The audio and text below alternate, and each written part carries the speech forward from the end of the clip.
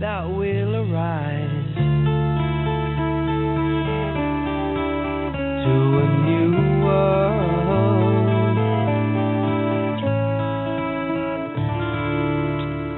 Well, good evening and welcome to the Fearless Intelligence, Self-Awareness, and Leadership webinar from Los Angeles, California. Really nice to be with you again this evening. We have a real special show, a guest, which we haven't done in, oh my goodness, I can't even remember the last time I had a guest on this webinar, but I'm really happy to have Andrew Harvey with us tonight. I'm going to bring him on in just a minute. I want to give you a couple ground rules. I don't mean rules, just procedures about how this works. You probably know if you're listening live that you have your choice of participating by telephone or live online. And if you're on the phone, if you have questions for Andrew or me, comments that you'd like to make, I can unmute you one at a time. You need to signal your desire to participate by pressing *2 on your telephone touchpad, and that'll bring up a notice on my console, and we'll get to you. The vast majority of people choose to listen online for whatever reason. Actually, most people listen on demand because this program is podcast around the world.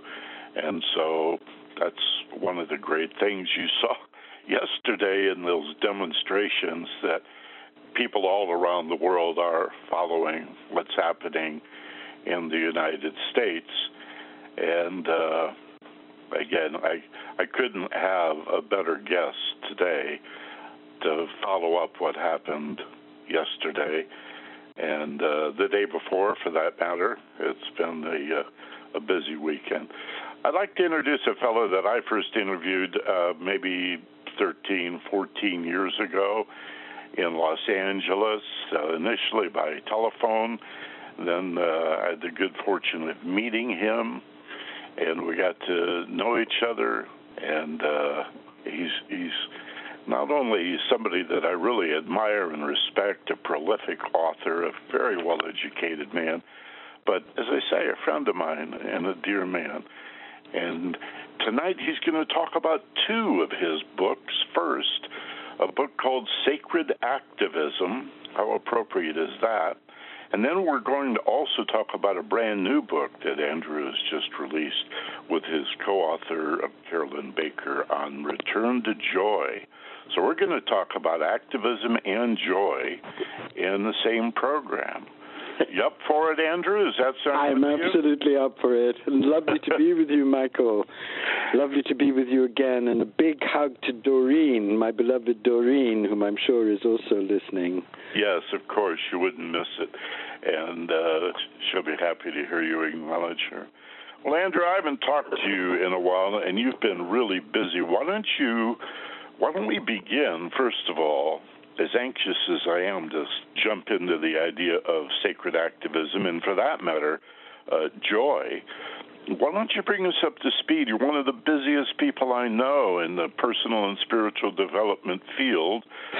What have you been doing? Well, Michael, my last 15 years have been dedicated to getting the vision that I crystallized in the Hope, A Guide to Sacred Activism, out to the world. So I've been traveling the world, and I've been working with indigenous peoples. I've been working with animal rights. I've been working with the White Lions of Timbavati and their glorious message.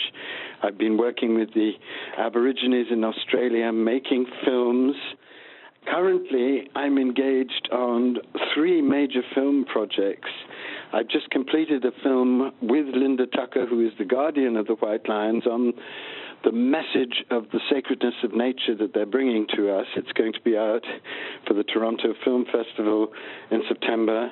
I'm also working on a film about Ladakh, the place where I was transformed by meeting a great Tibetan master who is now reincarnated and whom I've met and whom I'm going to do a film with, really film about the vision of the Bodhisattva, the vision of the being who gives his whole life in service to others. And it's going to be a film about Buddhism at its most engaged and active to try and wake up the Buddhist community.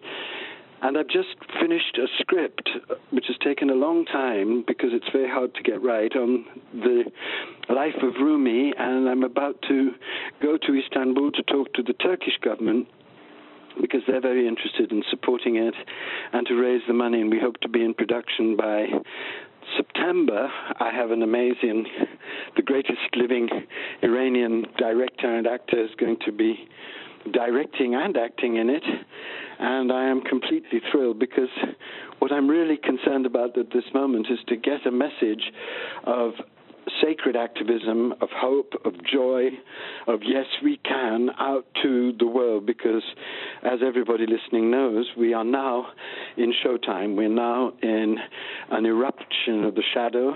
We're now in a very dangerous time.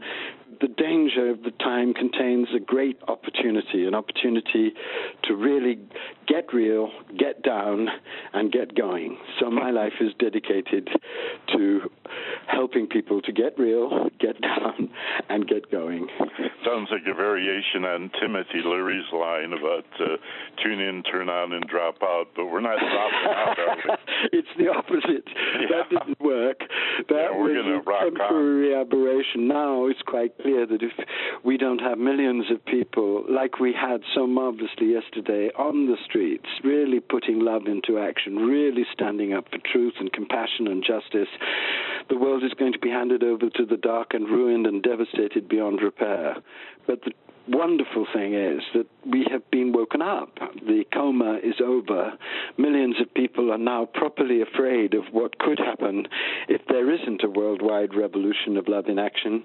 And everything that I'm doing as I come into my mid-60s, still vigorous and still wild after all these years, is to try and help people with everything that I've learned, to give away all the tools that I've been given, to inspire people at the deepest level, to claim their divine consciousness, and to do serious spiritual practice so as to become strong and vital and vibrant and loving and joyful enough to really stand up now for the future of the planet.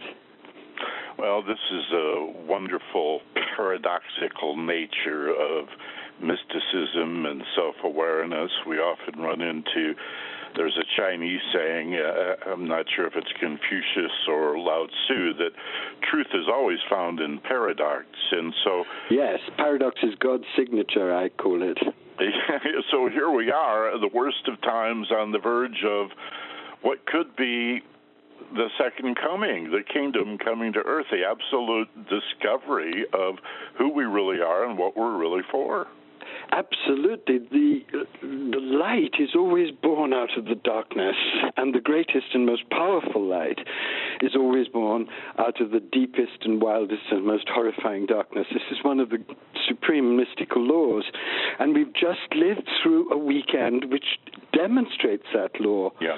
We had on Friday the inauguration of a narcissistic psychopath with a cabinet of billionaires and bankers, a swamp cabinet, a cabinet of people who are really dedicated to undoing the progress of the last 100 years. And that was a very painful and very despairing day for many people.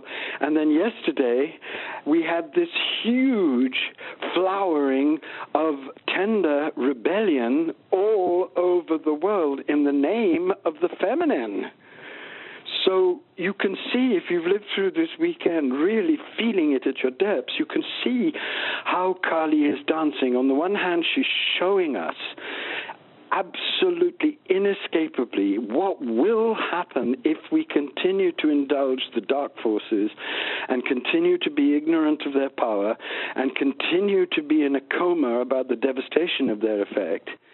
And we've seen the massive goodwill and heartbreaking compassion and longing for justice and compassion in the core of millions and millions of extraordinary, ordinary people who are now, I hope to God and I pray to God, willing not only to protest but to organize that resistance into what has to become a worldwide resistance movement based on the deepest principles of love and peace, and prepared to stand up and make its voice heard and prevent the destruction of nature, prevent the horrible genocide of the animals, prevent discrimination, prevent the corporate agenda to enslave the planet and despoil the planet. We are in a tremendous moment of very empowering paradox if we can see it. And many of us, thank God, can. And I feel at this moment far more empowered, far more joyful than I felt for many years, because for many years people were asleep. And the great gift of Donald Trump has been to bitch slap us awake. Carly has used that fat, weird man as a kind of club to beat us about the head and make us far more real. And it's very encouraging to see millions of people prepared to grasp that reality and to stand up for truth. Andrew, I need your help with something, because I have been struggling for weeks, months now, to try to find better words and better ways of explaining another paradox, which is often presented to me by people who've dabbled in New Age thinking, New Thought thinking. Oh, my God. And, you know, a little bit of truth can be a dangerous thing. Yes. And you need the full truth, not the kind of half-truths that the New Age has peddled, yes. And so I'm getting some pushback from people that said, well, wait a minute, I read an Abraham Hicks book, and they say for God's sake. The whole problem with our spiritual movement is that it's been polluted by fake mysticism, and it's time to just unveil it as fake mysticism. Let me talk about the principle here. We understand the magnetic nature of consciousness. I don't think that's debatable. And we understand the secret, even if it was commercialized and, again, not very well grounded. But this idea that what resists persists. Right.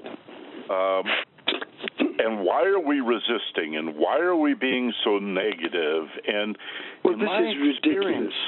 Well, let me just say, in my experience, another aspect of this is love is always hidden in the center of fear. Right. That you have to target the negative if you're going to fix it. Well, I think it's very important. A resistance movement is not just based on a no. It's not just based on a no to the completely destructive policies that are now in place. It's based much more profoundly on a great yes, a yes to compassion, a yes to justice. But you can't say yes with your whole being without noticing all the no's that are out there that are destined to destroy that yes. And you have to tell truth to power, but you don't tell it in a way that is full of hatred. You embrace the others, you give them a chance to change, but you oppose what they are doing from a spirit of true love of justice. This has always been the way of the true mystics. This is the way of the great prophets. This is the way of Jesus, who was very fierce about oppression, and nobody could have stood for the highest ideals more than he did. It's the way of the prophet, peace upon him, and it's the way of all the great sacred activists of history, of Martin Luther King and of Gandhi. And this idiotic notion, which has been so peddled in the New Age, that true spirituality means a kind of passivity in the face of rampant destructive evil, is in fact a corporate plot. I believe deeply that a great deal of New Age mysticism has been allowed to proliferate because it keeps people in a coma of false spirituality, in a coma of passivity, at the very moment when the whole world is threatened by real forces of real darkness. So they have to be these fake mysticisms unveiled for what they are. What is true about what is being said in the more advanced of the New Age mystics is that it's very important to keep one's consciousness in a state of yes, in a state of joy, in a state of love, in a state of compassion, even for one's enemies, so-called enemies. But that is not idiot compassion. I do not hate Donald Trump. I do not despise him.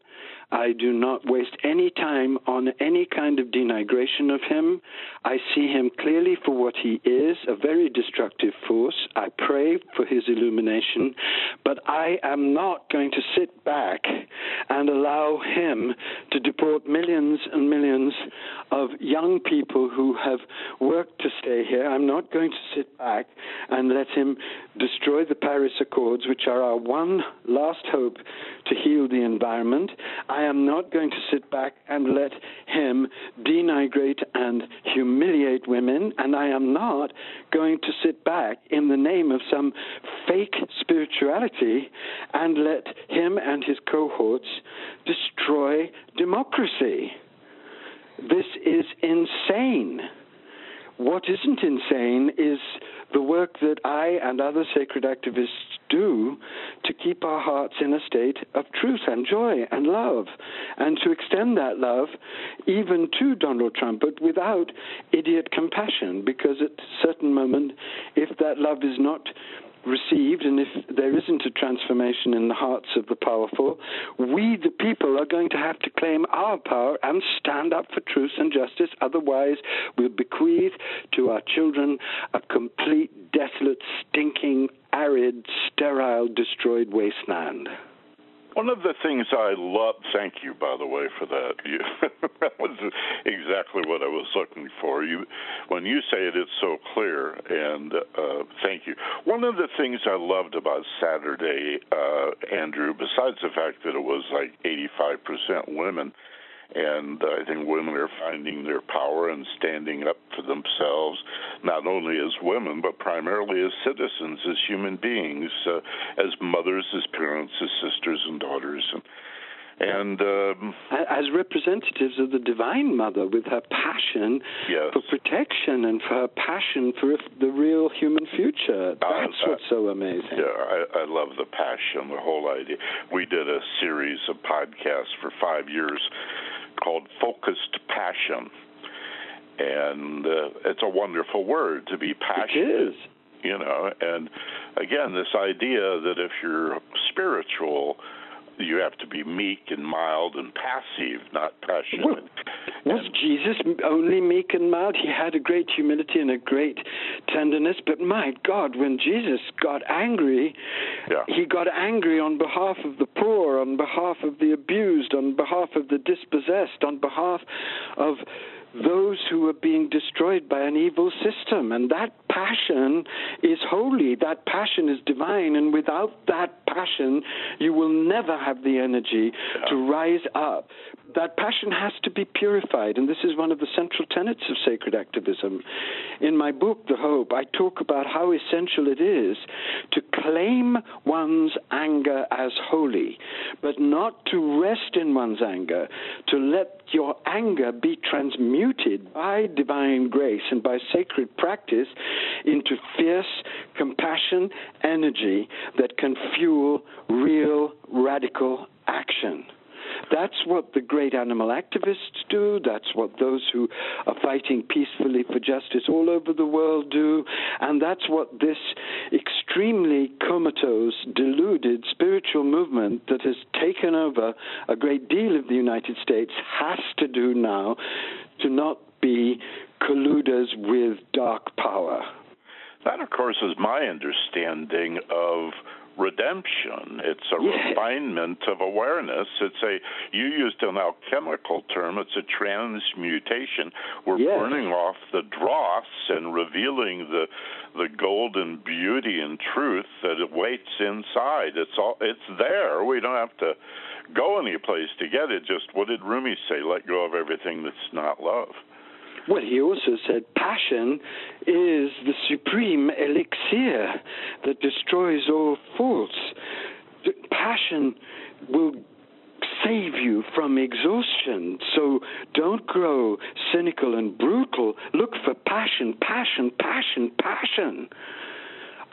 Run, my friends, far away from all false solutions. Let divine passion rebirth you in yourself. One of the ways in which this whole New Age movement has been a secret colluder with dark power has been its demonization of passion and its promulgation of enlightenment as a sweet, fake, cheerful serenity. That is disgusting in the face of what we're going through. There must be a profound peace in the soul, but that comes from the realization of one's deathless consciousness, and that peace is not an end in itself.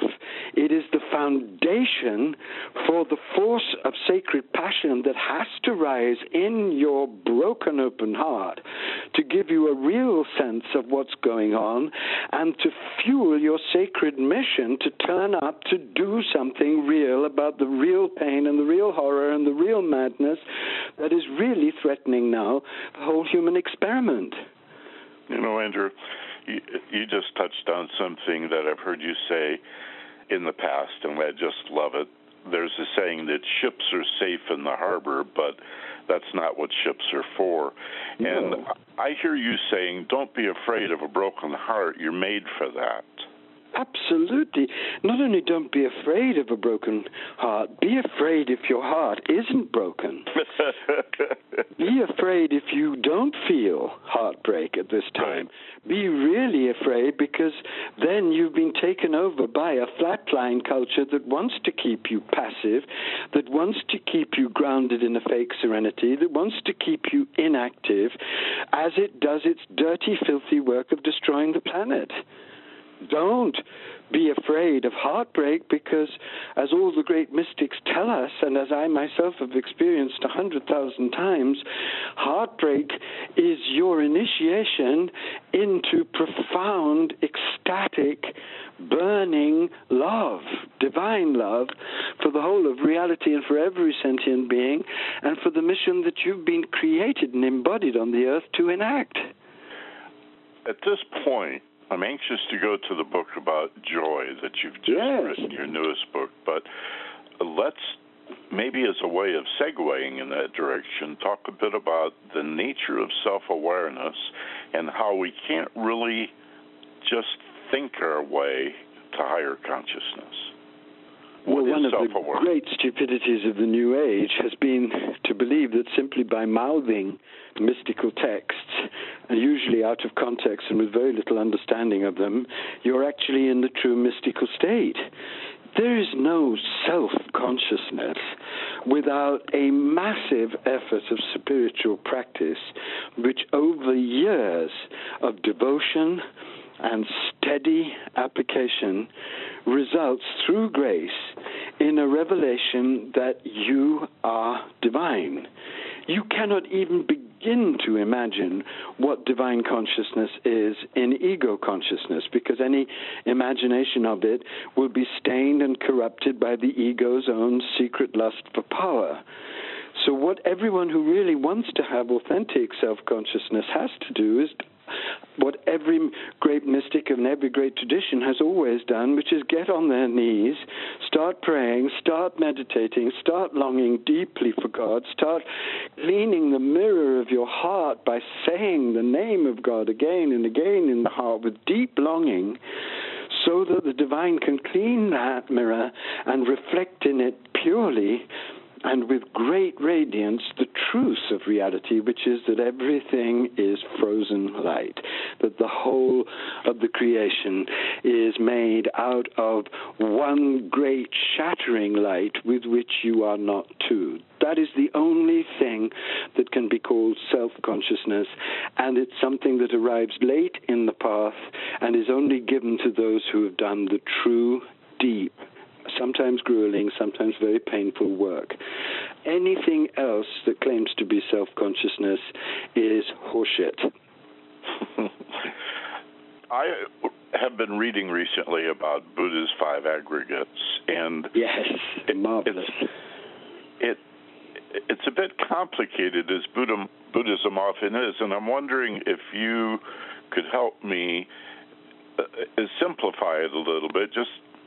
I know there's dangers in doing that, but is it basically as simple as saying that we have a mental, emotional, and physical nature, yes, then a perception of the world, and the 5th aggregate is the awareness of the previous 4?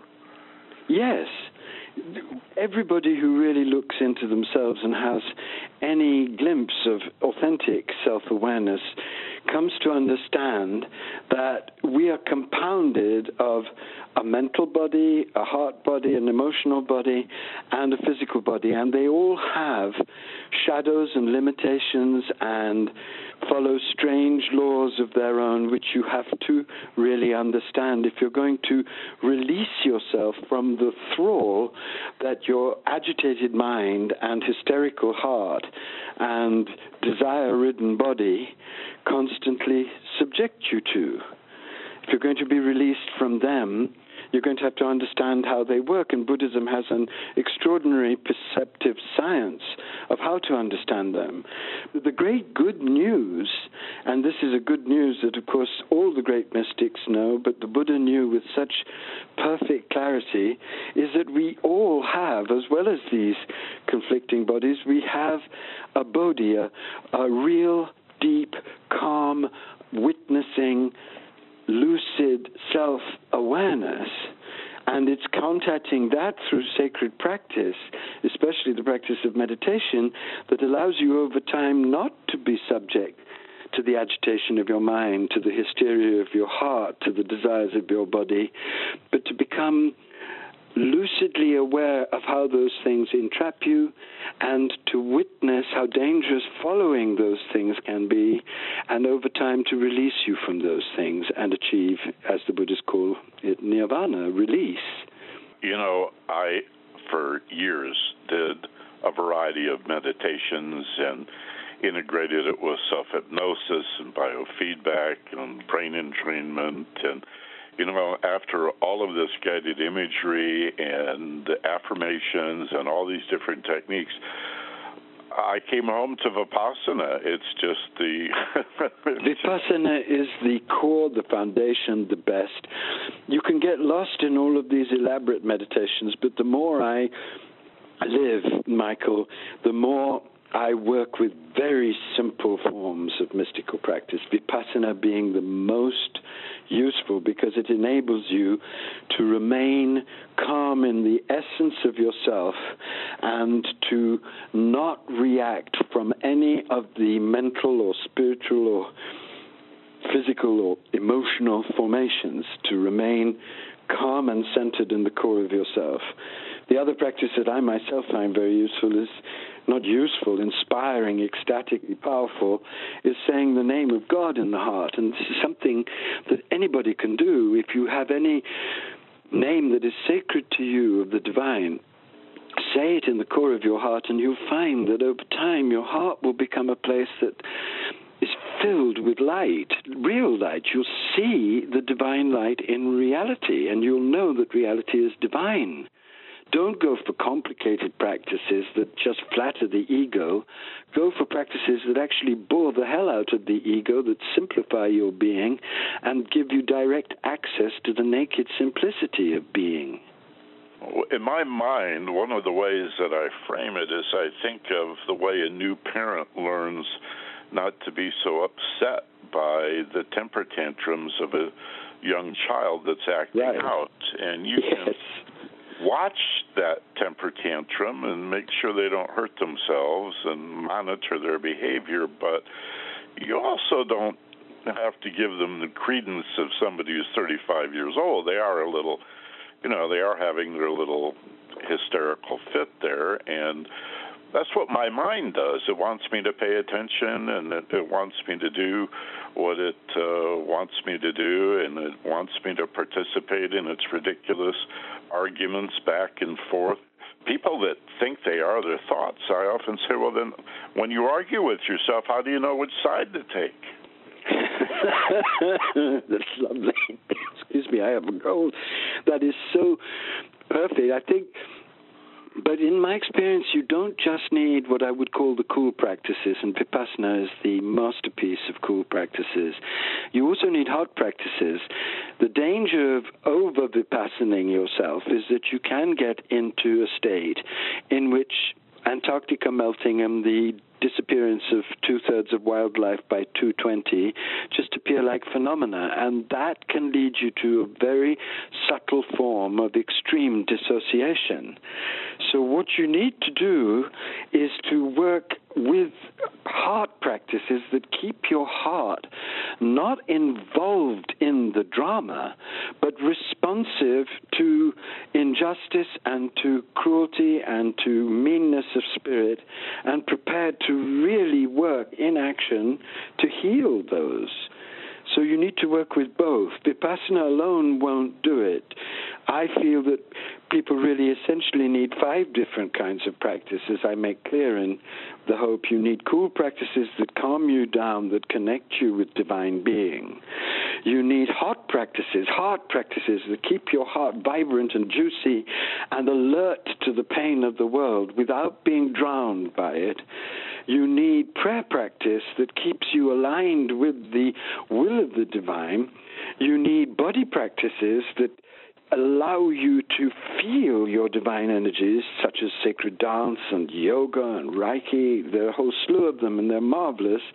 And you need shadow work, because if you're not working on your karmic entanglements and on your traumas and on your childhood and on your lust for power and on your subtle illusions that keep you trapped, you are just not really becoming an instrument of the divine. So I think you have to have a holistic vision of sacred practice in order to invite the divine to birth itself in your mind and heart and body. You're listening to Andrew Harvey. He's the author of author and co-author of more than 30 books, and we're talking mostly to this point about The Hope, which is subtitled A Guide to Sacred Activism. But, Andrew, you have a new book I'd like you to tell us about called Return to Joy. Yes. Well, I am absolutely thrilled with this new book, which I did with my great friend Carolyn Baker. And if those listening haven't met the work of Carolyn Baker yet, look her up. She is one of the most important sacred teachers on the planet. She's written a whole slew of amazingly grounded, real books about the very extreme crisis we're in, and she's faced it head on. She's written books like Sacred Demise, Navigating the Coming Chaos, Love in the Age of Apocalypse. She's fearless, she's blazingly passionate about justice, and she is so clear in the way in which she expresses herself and reaches out to help others. And one day, Carolyn and I, who are old conspirators, were sitting and saying, we were both saying to each other, I'm so fed up of being called a gloom and doom prophet, because I'm actually a very joyful person and my work comes from joy. And she said, absolutely, I'm the most joyful person I know, because I've discovered that you cannot do the work of sacred activism. You cannot turn up in a time like this and be effective if you haven't grounded your whole being in the joy that is the core of the core of the core of the nature of God.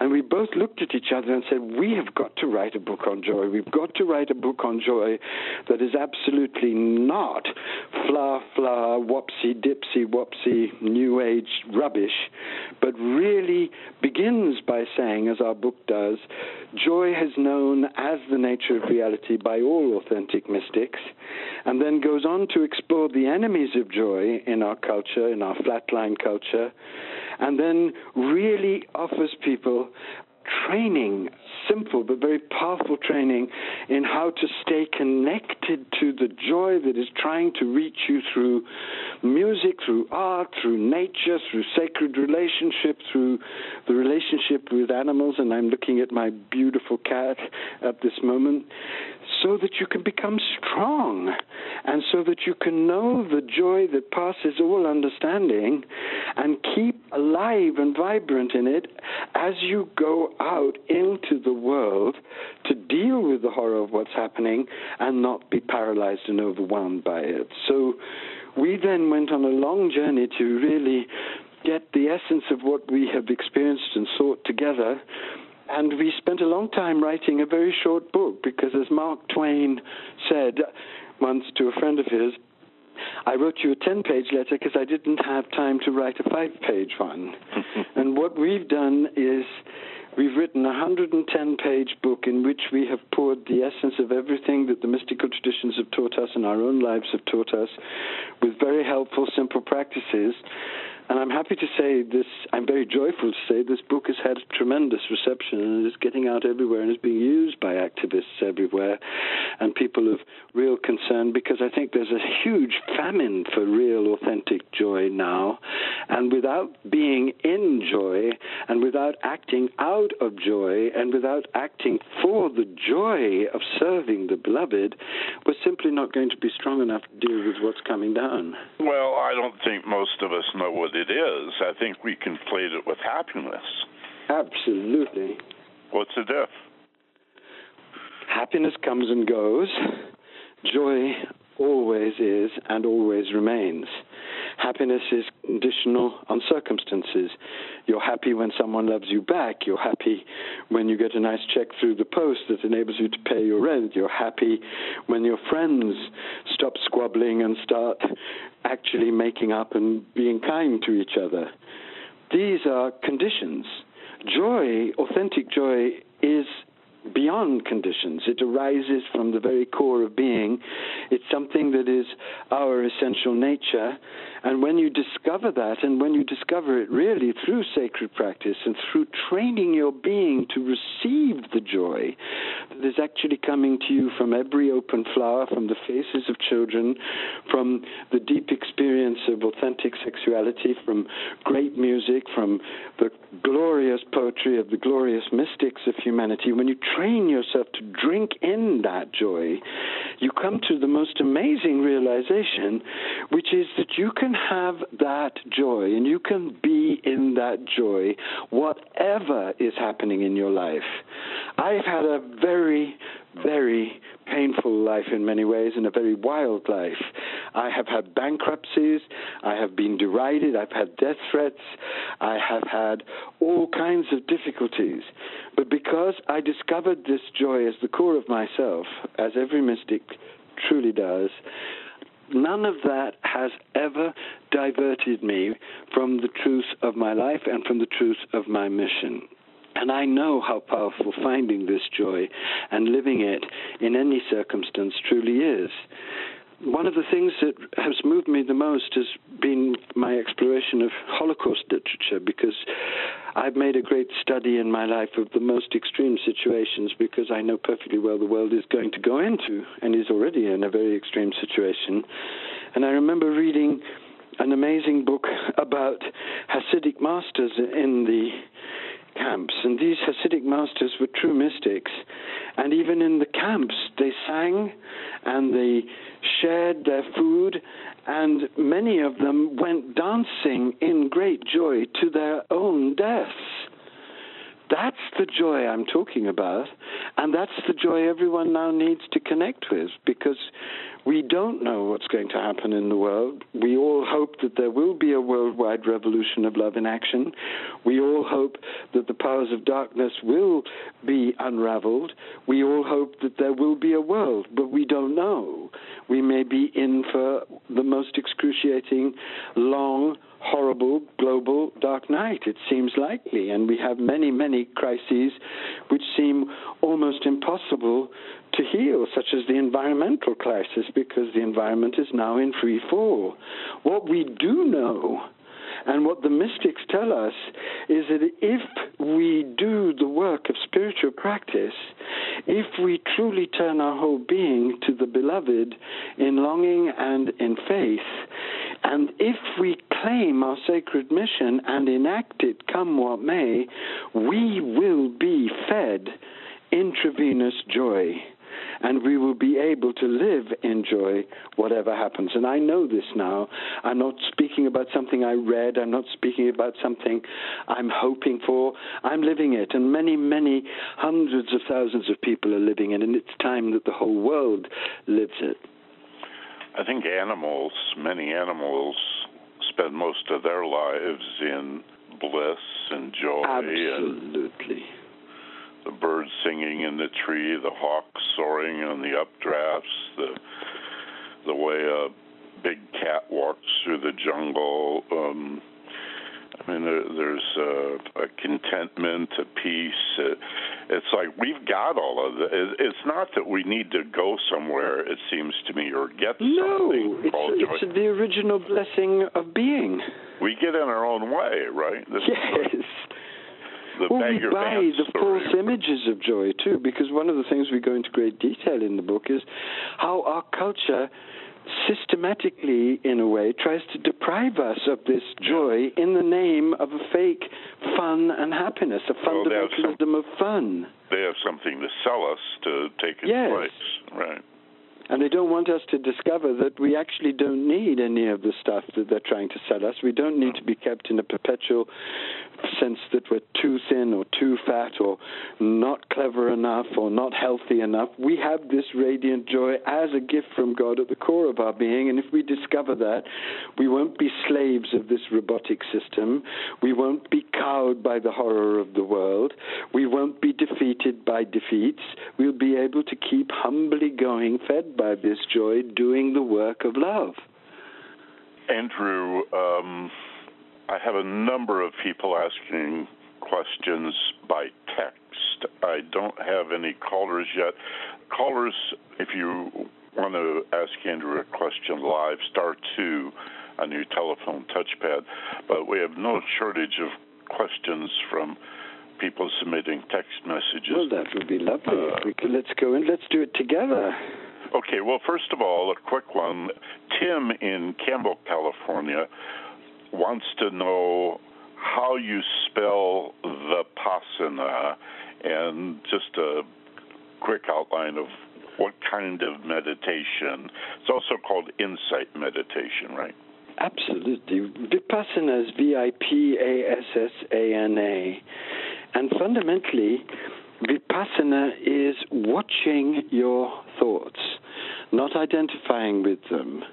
If you imagine your essential nature as a radiant sun, then you can imagine your thoughts as clouds that passing across the sun. Let them pass so that over time, as you simply sit in silence watching your thoughts, you come to experience something that will amaze you, which is that you have what is called in the mystical traditions a witness consciousness, a stainless, pure, spacious awareness that is actually able to watch without identification everything that arises. And this, over time, will give you a great, calm, humble, confident peace. and you'll be able to approach whatever situation you find yourself in with that calm, spacious peace that will enable you to react in a wise, appropriate way, not governed by your karma, not governed by your fantasies, not governed by your emotions, but guided by the deep wisdom that is also an inherent power in that awareness. Don't believe me. Try it. And if you really are serious about Vipassana, go to one of the great Vipassana teachers, and there are many. There are wonderful teachers in California, Tim. You could go to Spirit Rock and learn Vipassana from Jack Cornfield, who's a marvelous Buddhist teacher. I would vouch for Jack, too, yeah. Oh, he's wonderful. And such I wish you were here, Andrew. I wish you were in California. We really use you out here, but I'm sorry, I didn't mean to interrupt you. I wanted to share a little technique that I don't even remember where I learned it anymore, but I've taught this in classes. In fact, when I was training the sheriff's deputies in Orange County, I used to put this on the board behind a movie screen, and after a video, I'd raise the screen and ask them to read the sentence that I'd written 3 times silently to themselves. And the sentence was, I can hear the voice in my head reading this sentence. And I'd give them 20 or 30 seconds to read that over, and then I'd say, how many of you think you are the voice in your head? And, of course, they'd all raise their hands. Right. And I said, well, that's understandable. I didn't want to embarrass them. I said, most people believe that. Thank you. I appreciate that. And I said, but I have one question. Who is this? And I drew a circle around I can hear. Lovely. Exactly. That's it. So we're not the voice in our head. It's just we're listening to the voice. The person who's listening is the witness. But that takes a step back, one step back. And that takes a real commitment to practice, because one of the things that you discover, Tim, as you go into true meditation is that its results aren't immediate. Some people who perhaps have past life experiences in meditation have very wonderful experiences, but for most of us, the initial experience of meditation is just, oh my God, I would rather be doing anything than sitting here watching my thoughts, because you come to understand just how crazy your mind really is. That's the first stage. But if you persist, and if you really trust the great mystics of the traditions who have told you and told all of us that this is the way to connect with this spacious awareness, over time you'll come to feel this lovely, soft gap between the you that is watching and the things that are arising. And that gap is so precious, because feeling that gap, really feeling it in your mind and heart and body, and feeling the peace of it, will enable you to react with a much more loving and compassionate truth to everything that happens. I'd love to do a show with you sometime down the line where we talk only about technique, meditations, and the chanting you talked to. Yeah, that'd be great. I have a comment or a question from Angelica in Redondo Beach, and she says that she read someplace an essay or an article where the author was saying that in many ways Donald Trump is a reflection of our shadow side in a Jungian sense, I guess. And she says, Andrew, could you expand on this? Well, Donald Trump incarnates the most frightening shadows of our human nature and of the history of America. If you think about the history of America, you think of the noble ideals that formed the Constitution, but you also think, of course, of the genocide of the Native Americans, which has never been dealt with. You think of the genocide that was slavery and the horrible racism that has followed. You think of the genocide of the animals. You think of the orgy of greed that has taken over the culture, the sanctification of greed. All of these shadows, the shadows of power, the shadows of narcissism, the shadows of a desire to dominate nature and exploit nature in the name of power. All these shadows are concretized in Donald Trump and his policies and in the cabinet that he's chosen. When you really see that, it's very sobering and very humbling, because if you're really doing shadow work, and this is how shadow work has to be done, I believe, you see that you contain all of those in yourselves, aspects of all of those in yourself. So calling Donald Trump the incarnation of the shadow doesn't get you off the hook. You have to realize that in a certain and profound sense, you are Donald Trump.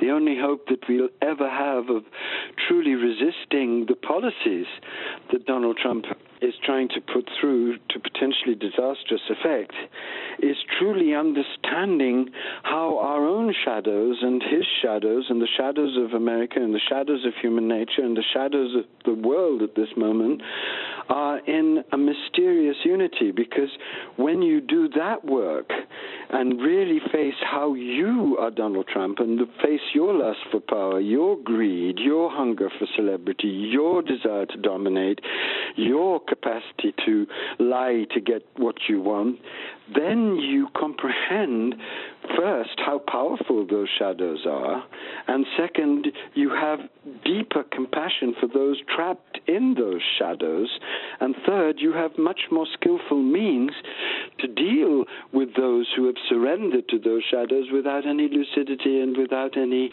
compassion. And we're going to need all of those things. We're going to need that compassion, which is not idiot compassion, as I said, and we're going to need the skillful means that can only come from understanding the shadow and understanding the depth of its seductiveness and understanding how people can so easily get seduced and ensnared by their shadows, and really trying to reach out to people to help them see, and with compassion and without judgment, but with real fierce love. You know, when we talk about...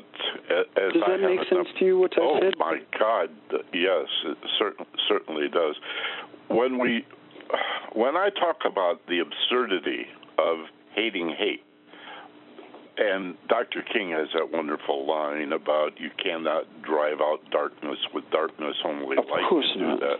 No, only consciousness can truly... Making the darkness conscious drains you of hatred, but equips you with real, stable, skillful means to deal with the darkness. So what do we call that when people who do hate scare us? Do we just say, I'm afraid? Yes. I think you do several things. I think you say to yourself, why am I so scared by this hatred when I know that my essential nature is love? And that makes you look at your own unhealed nature. I think the second thing you say to yourself is, where do I still hate? I'm pretending that I'm this all-compassionate being, but look how irritated I get with people who don't agree with me, for example. Isn't that a form of hatred? There's something that can begin the process of hatred. And then you really, really make a commitment in the core of yourself to clean yourself at the deepest levels of those shadows that draw you into the vortex of hatred, because all the great teachers have said two things. They've said you must see the danger and horror of what the dark can do. You cannot turn away. But you must also do the deep inner work that makes you loving towards even those who are trapped in evil, so that you can help them as well as all those who are being tortured by that evil. This is the position of the Christ. This is the position of the Mahayana Bodhisattva. This is the authentic mystical position. This is the position of the sacred activist. It demands a lot of work.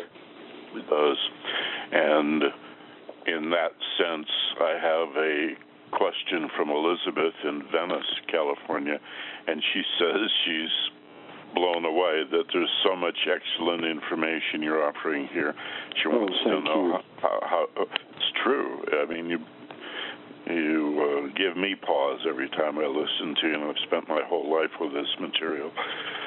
That's what I love about it. It's always new again. Of course it is. And we all have, when I listen to you, I get excited because you've been on a deep journey. And I think what we're modeling in our dialogue is the excitement of two sincere people talking from the depths of their hearts about reality. Oh, thank you. I feel that. Elizabeth wants to know how she can hear it again, so let me assure everyone that this program, in about 30 minutes, actually, is going to go into replay on the very same website, the same event page, the same URL, and then I am going to podcast it in a couple of days, and that's available through the iTunes Store, Google Play, the Stitcher app for your smartphone, and just about every other podcast directory in the known world.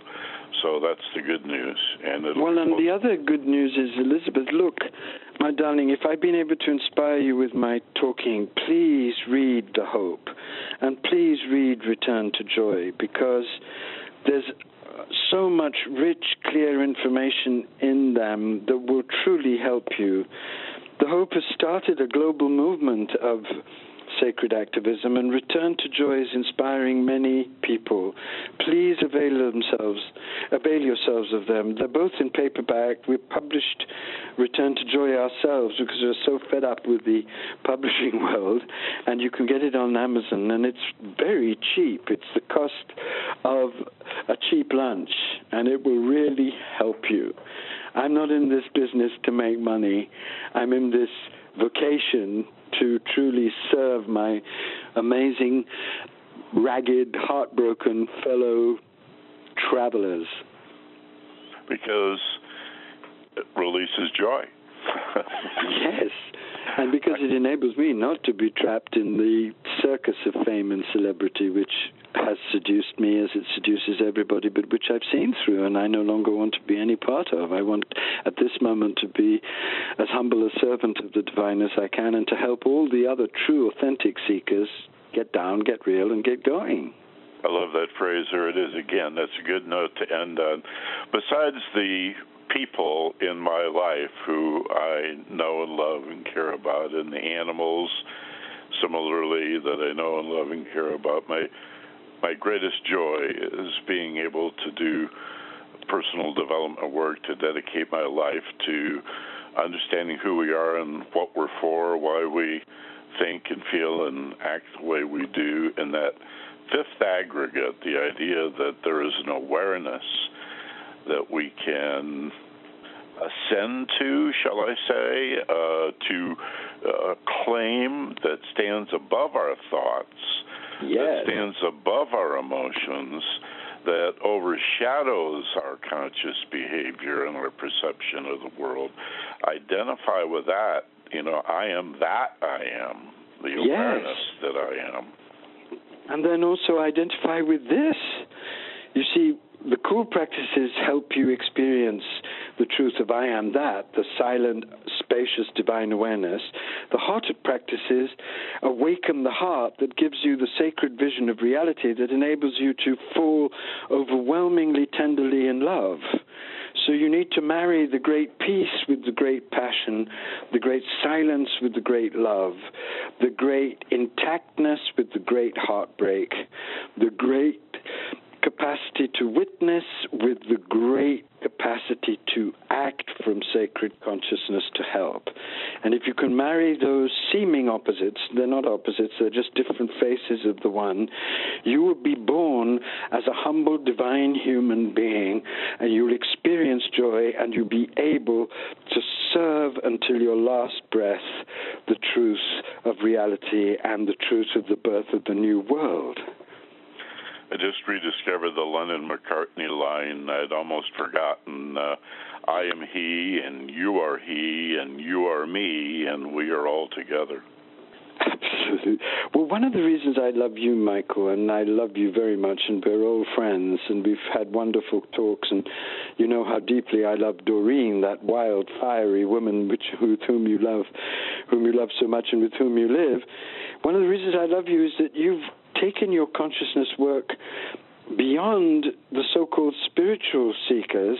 You've worked with policemen and so-called ordinary people. You've worked with people in real-life situations. And that's so important because I myself love to go to prisons. I love to go and talk to my Marine buddies. I love to share with them what I've learned. I love to speak to policemen and people who are really active in the world. And I find amazing receptivity in those people and amazing capacity to access this consciousness. Because it's everybody's. We all have it. We're born with it. That's the thrilling discovery that's awaiting everyone who takes this path. It's true.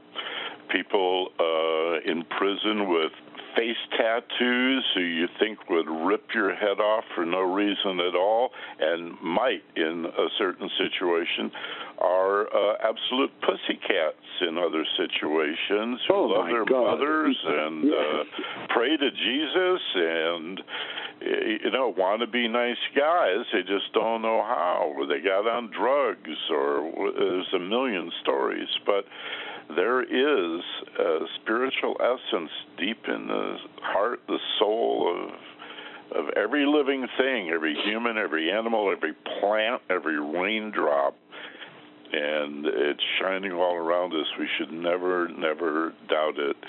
And that brings us full circle. These are desperately terrible, dark times with the promise of the kingdom come. That's it. The darkest times could potentially birth a wholly new way of being and doing everything in your life and my life, and I'm sure the lives of many people listening are dedicated to that birth. We should never lose hope. We should never lose courage. We must do the inner work, and we must turn up and do the outer work fueled by sacred consciousness. And everybody who does that will discover joy and the meaning of their lives, and whatever happens, we will have lived a truly beautiful, holy human life. Andrew Harvey, the author of a million different books, but we're going to recommend tonight that you pick up The Hope, A Guide to Sacred Activism, which has been out for a few years, and the brand new book that he has written with Carolyn Baker called Return to Joy. Nice little, you can read it in an evening, right, Andrew? Absolutely. All right. Well, listen, God bless you. Thank you so very much. We love you dearly, and I just feel blessed to even know you, and that we can reach out to you through this webinar and podcast. Oh, please. Anytime you want me to appear with you, Michael, I really choose now whom I speak with, because at this moment I don't waste an ounce of my energy, and I know your heart, and I know the beautiful intention behind everything you do, so I'd be honored. Anytime you want me, I'm your man, as Leonard Cohen would say. Well, good. Well, I hope you get over that little cold that's hanging on. I think you're going to put that down any day now. So I am. I see that happening. And again, many, many thanks. And to everyone listening to us here this evening, again, this program will go into replay in about 20 or 25 minutes and be there forevermore. But more importantly, in a couple of days, I'm going to polish it, equalize it, compress it, make it sound even better, and then we're going to podcast it to the world. And this program is heard, I promise you, all over the world. It's heard throughout Asia, in China, inland China. It's heard throughout the Middle East, in Dubai, in the United Arab Emirates. It's heard all across Europe. Just a little bit in Africa and South America. Those continents there's not a lot of English speaking in those areas, but I'm amazed at the number of people in Asia and the Middle East. And, of course, our friends down under in Australia and Tasmania and New Zealand are listening. So there's a real hunger, a thirst, as you said before, Andrew, for this kind of material. And I'm just thrilled to be able to be a part of it. Thank you, sir. God bless you, Michael, and love to Doreen. And as always, again, thank you, Andrew. And as always, be gentle, love life, and take care of each other. From Los Angeles, this is Michael Benner. So long. Good night.